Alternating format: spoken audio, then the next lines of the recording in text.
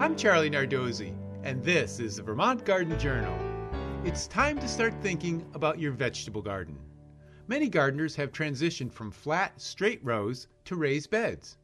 Raised beds warm up faster in spring, drain water sooner, and allow you to garden more intensively without as much work. But the next level of raised beds is the keyhole bed. Originated in Africa and used in permaculture gardens, the keyhole raised bed is a way to save space, reduce pathways, garden intensively, and integrate composting into your garden bed.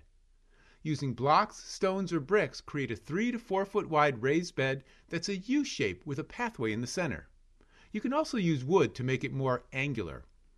From above, the bed looks like an old-fashioned keyhole.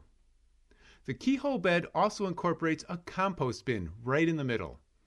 The bin is designed to water and feed the plants. Here's how. The bed is built 2 to 4 feet tall.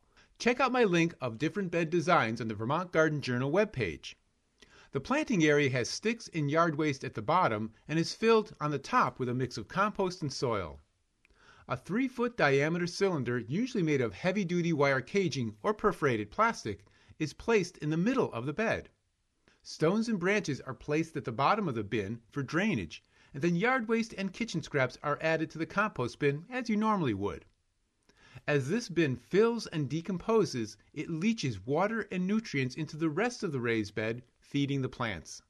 Although designed for dry climates, you might want to give it a try in your garden this summer. And now for this week's tip. As the garden dries out, slowly start uncovering your perennial plants, being careful not to damage any shoots of early blooming bulbs or flowers. Start adding compost around your perennials to feed them for the growing season and weed as you go. Next week on the Vermont Garden Journal, I'll be talking about different types of cherries.